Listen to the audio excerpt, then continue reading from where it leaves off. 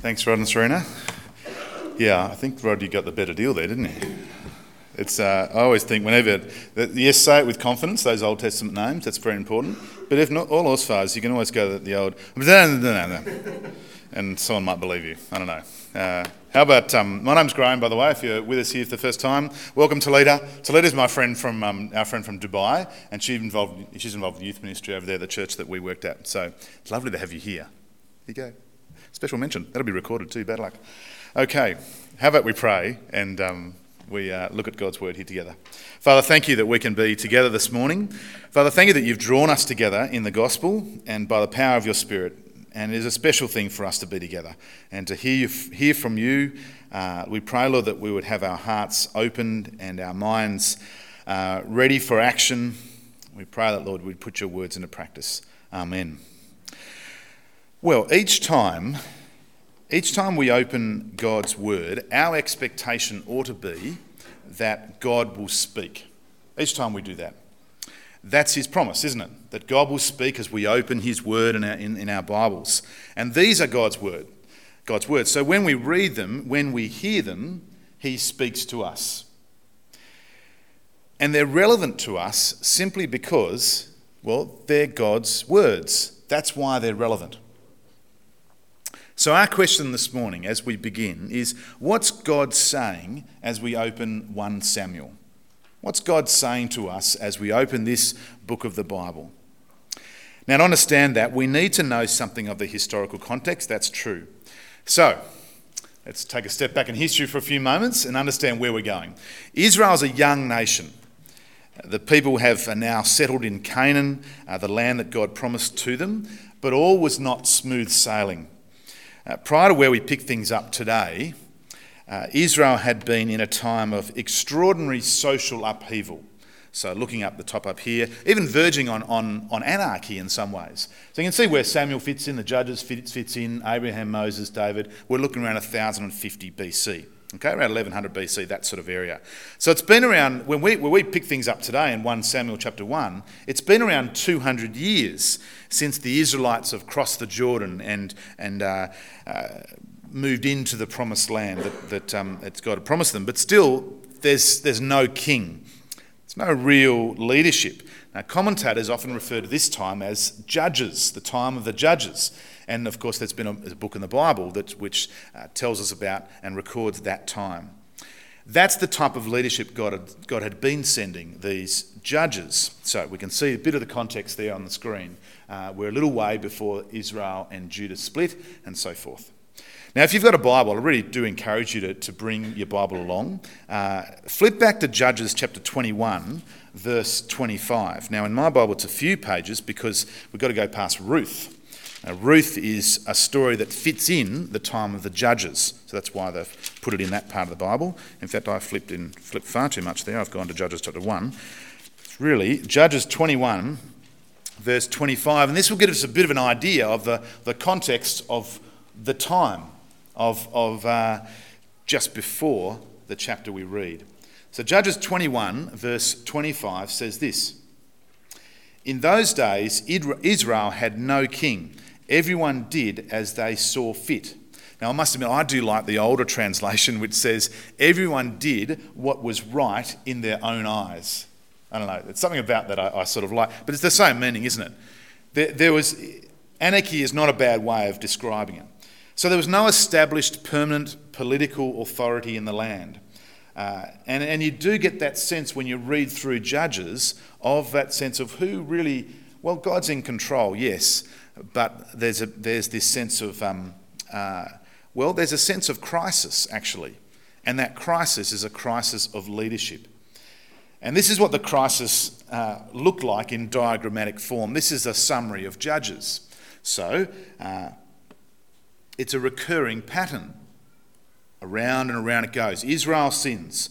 God's judgment is upon the Israelites because of their sin, often in the form of the Philistines, the evil Philistines, those nasty neighbours. Israel repents, and then God sends a saviour, and that saviour is a judge. There's a period of peace and prosperity, and then Israel sins again, and around it goes. And you do get the sense as you read that, well, Mac, why could they not learn? Around and around it, why could they not learn? Oh, I guess being maybe honest with ourselves, perhaps we wouldn't be so different. I don't know. Why could we not learn with our sin? So, no monarchy, no structure, yet by the grace of God, God was keeping his promises to his people. Now, 1 and 2 Samuel, which is really just one book, by the way, funny enough reason, the reason why it's 2 books is because it was too big. How's that for a reason? That's pretty much it. It was just a big book, and so it's split in half, but it's really the one book. So, it's the account of how God answered this leadership crisis. The question of what kind of leadership did this troubled nation lead? What kind of leadership could provide stability and security in Israel? That's the question in the air as we open 1 Samuel chapter 1. 1 and 2 Samuel follows the stories of 3 key leaders. There's the prophet Samuel, who's born in chapter 1. We'll get to that in a moment. And then there's Saul, the first king of Israel. And then we get to David, the great King David.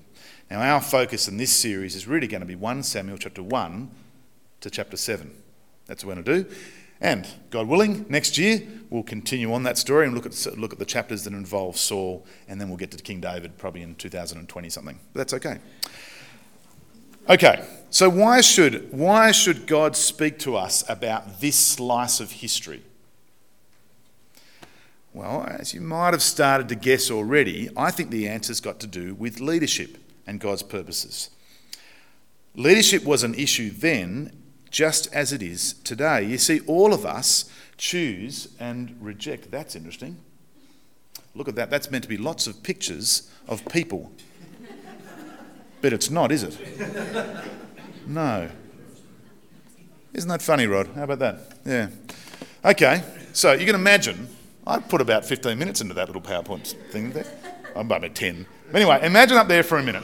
Lots of pictures of people and key leaders. You can think of them in your head. Who are the key leaders that influence us, that we might look up to, that we rely on, that we look up to them, they shape us. So whether we aspire to lead ourselves and influence others or to be led, well, we know that leadership matters, doesn't it? So we'll ask this important question. What difference does God make to the kind of leader I should be, and more importantly, the kind of leaders I should follow? Well, that question was going to be on the screen. Let's see if it's there, right? Is that going to be there? No. All right. The pro presenter has let us down. That's okay, or I have. But it's a key question. I'll read it again. What difference does God make to the kind of leader I should be, and more importantly, the kind of leaders I should follow? That's our question as we open 1 Samuel. So, in 1 Samuel chapters 1 to 7, Israel is looking for a leader. They're looking for a king. But as we open chapter 1, verse 1, in the context of this leadership crisis that Israel finds themselves in, why are we being introduced to this, well, let's be honest, this fairly insignificant family? Shouldn't we focus on some hero, some ruler, some people of influence, someone prominent and powerful? Instead, we get Elkanah, this obscure man, a certain man from Ramathaim, a Zuphite from the hill country of Ephraim, the north of Israel. See, perhaps there in verse 1 lies the big clue as to how God will answer this leadership question. This book is about God who makes something out of nothing, who makes life out of death, rich out of poor, somebody out of nobody. Perhaps the clue's there. Anyway, let's get into the story. There's a woman weeping in Shiloh, and we need to find out what that's all about. So, if you've got an outline there, it'd be helpful to have it open. I think this passage can be split into 4 scenes or 4 acts, and you can see them on your outline there. Here's the first one, year after year. Elkanah was, this is verses 3 to 7, Elkanah was a faithful man of God. Year after year, this would be his habit. He would go and make the sacrifices. He would make the journey up to Shiloh, where the temple was located. A fairly significant temple in Israel's history too, if you want to do some extra study. About 15 kilometres north of his hometown. So year after year, he would worship the Lord Almighty. Some of the translations have the God of hosts, and give thanks to God, honouring him in the way appropriate to his time.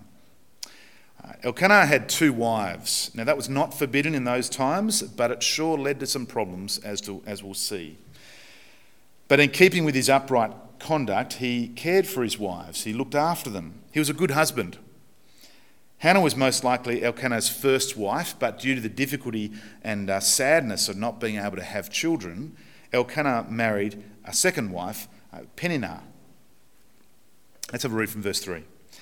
Year after year, this man went up to his hometown to worship and sacrifice to the Lord Almighty at Shiloh, where Hophni and Phinehas, now we later find out that those 2 were no good at all, they were trouble, the 2 sons of Eli, were priests of the Lord. Whenever the day came for Elkanah to sacrifice, he would give portions of the meat to his wife Peninnah and to all her sons and daughters. But Hannah he gave a double portion because he loved her, and the Lord had closed her womb. Now notice that Elkanah, in his faithfulness to God, recognised that the gift of children or not was God's business. It's the Lord's doing. It's the Lord's gift. He's sovereign and he's in control. Notice that.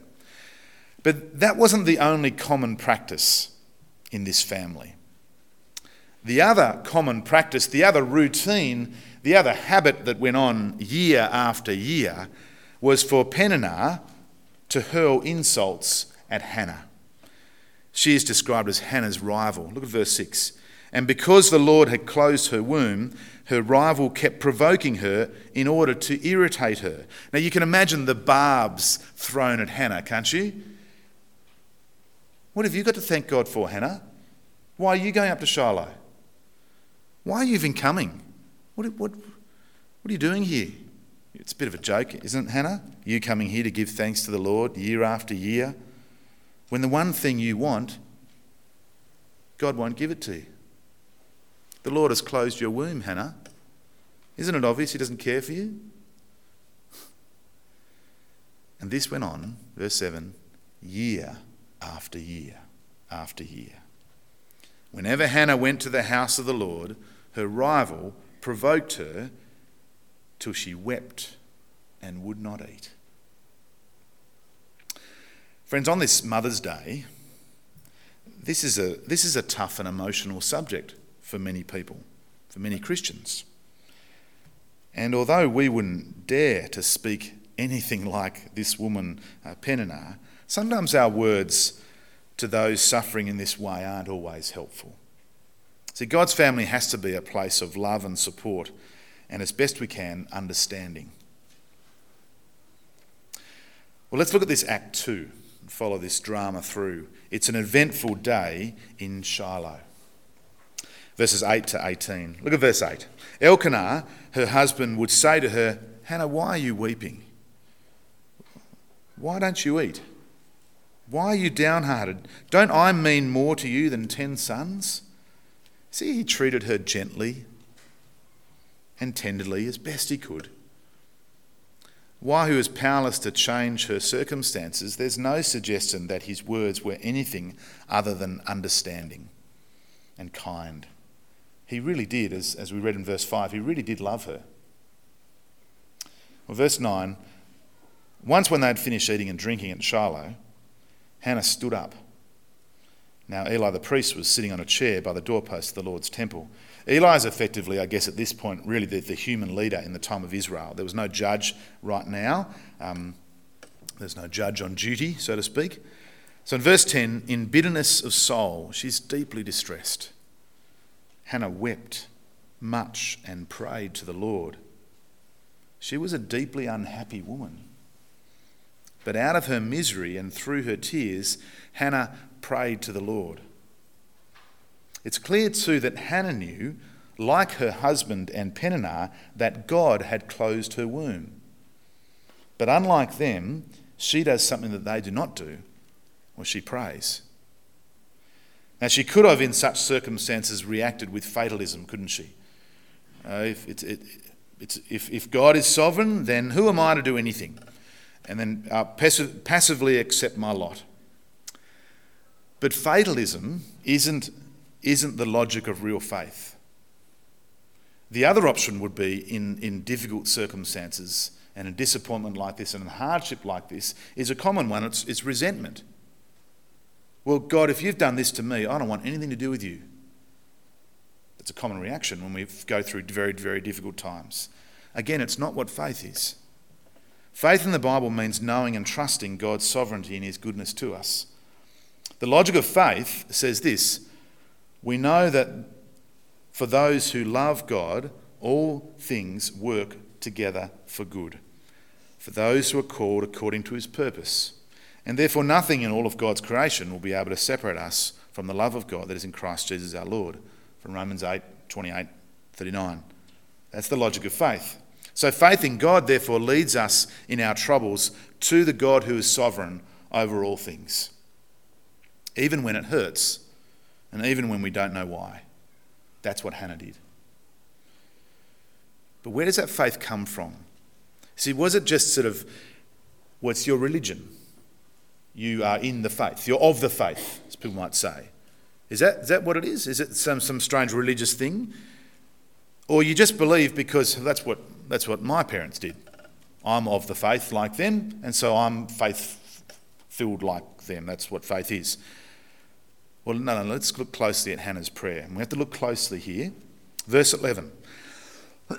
She made a vow, saying, O Lord Almighty, if you will only look upon your servant's misery. Or we could translate that by saying, if you could only look upon the affliction of your servant, that word's important, and remember me, and not forget your servant, but give her a son. Then I will give him to the Lord for all the days of his life, and no razor will ever be used upon his head. I think that's a bit of a Samson reference there. He's the hero. Love Samson. He had the long hair, remember? See, Hannah uses the language of the Exodus, where God has shown his love in redeeming his people out of Egypt. He remembered, that's a key word, their affliction. He remembered their affliction. He remembered that your servant's misery.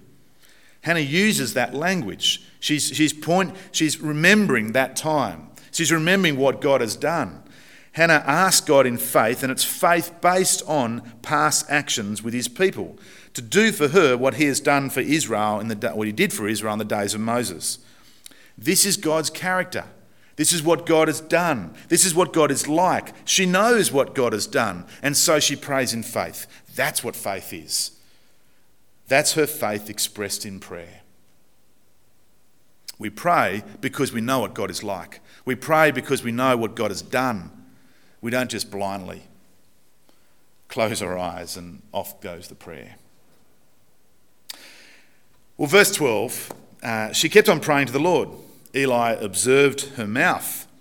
Hannah was praying in her heart, and her lips were moving, but her voice was not heard. Eli thought she was drunk and said to her, how long will you keep on getting drunk? Get rid of your wine.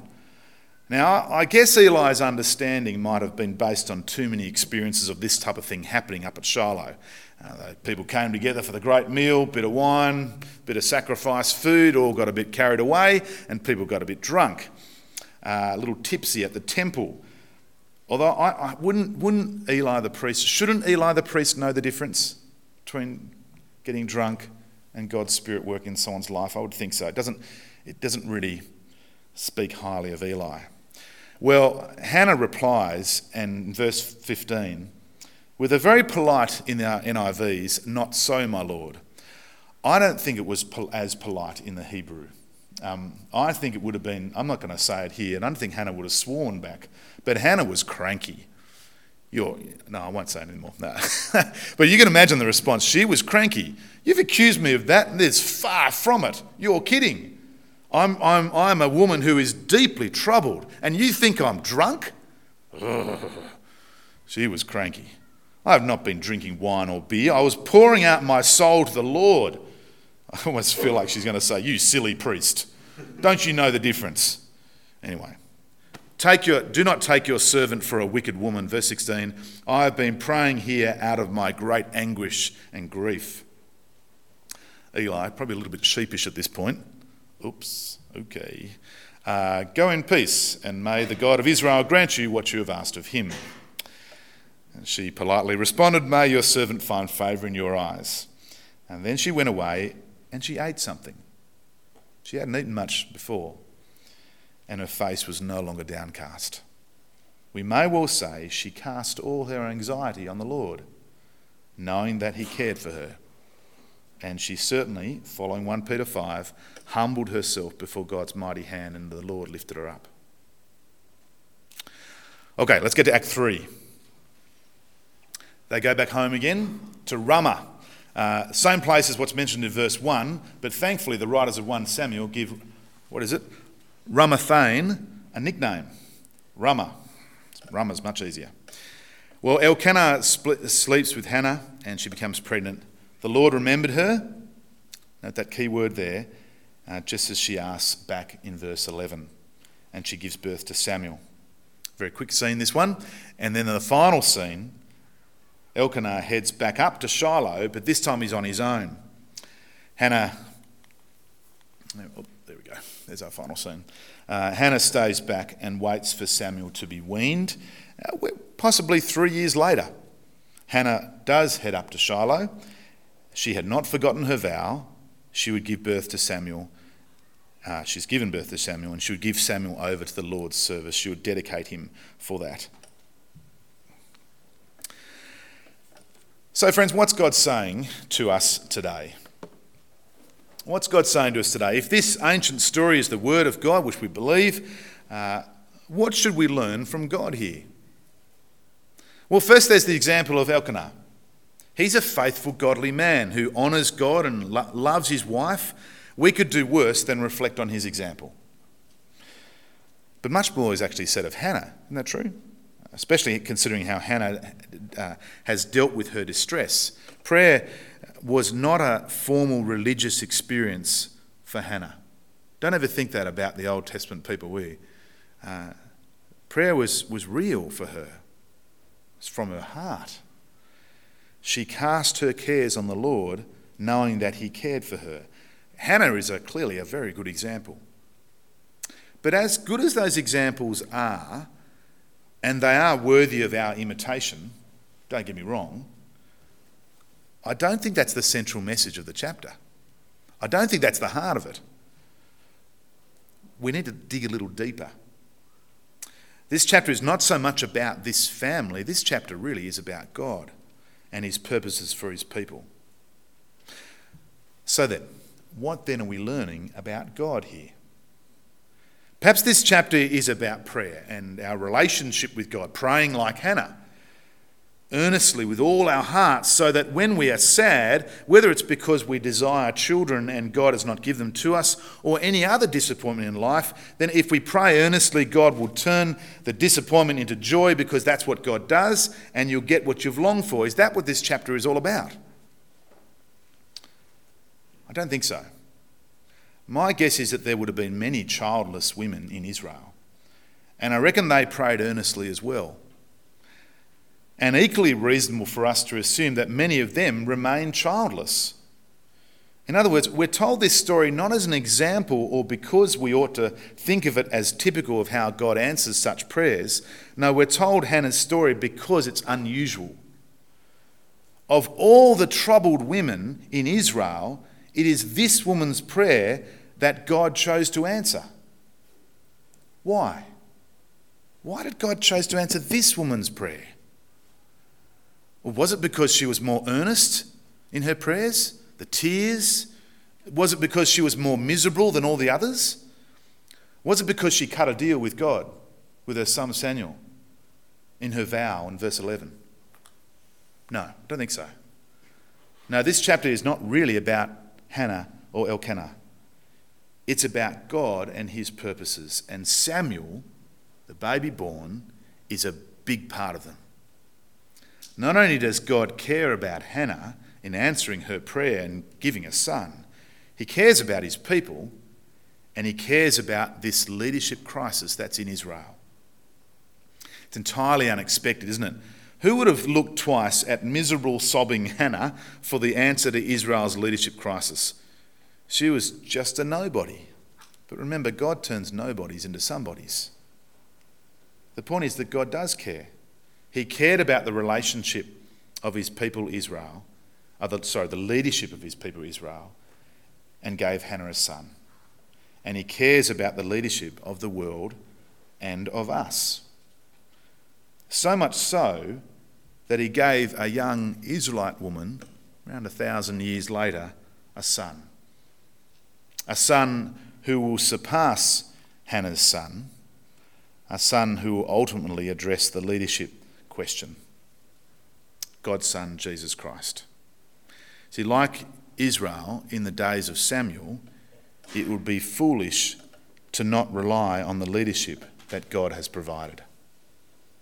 There's much more to this story, isn't there? We'll find out more next week. Let's pray. Father, we are a society today where we do have many leaders, people we look up to, people who influence us.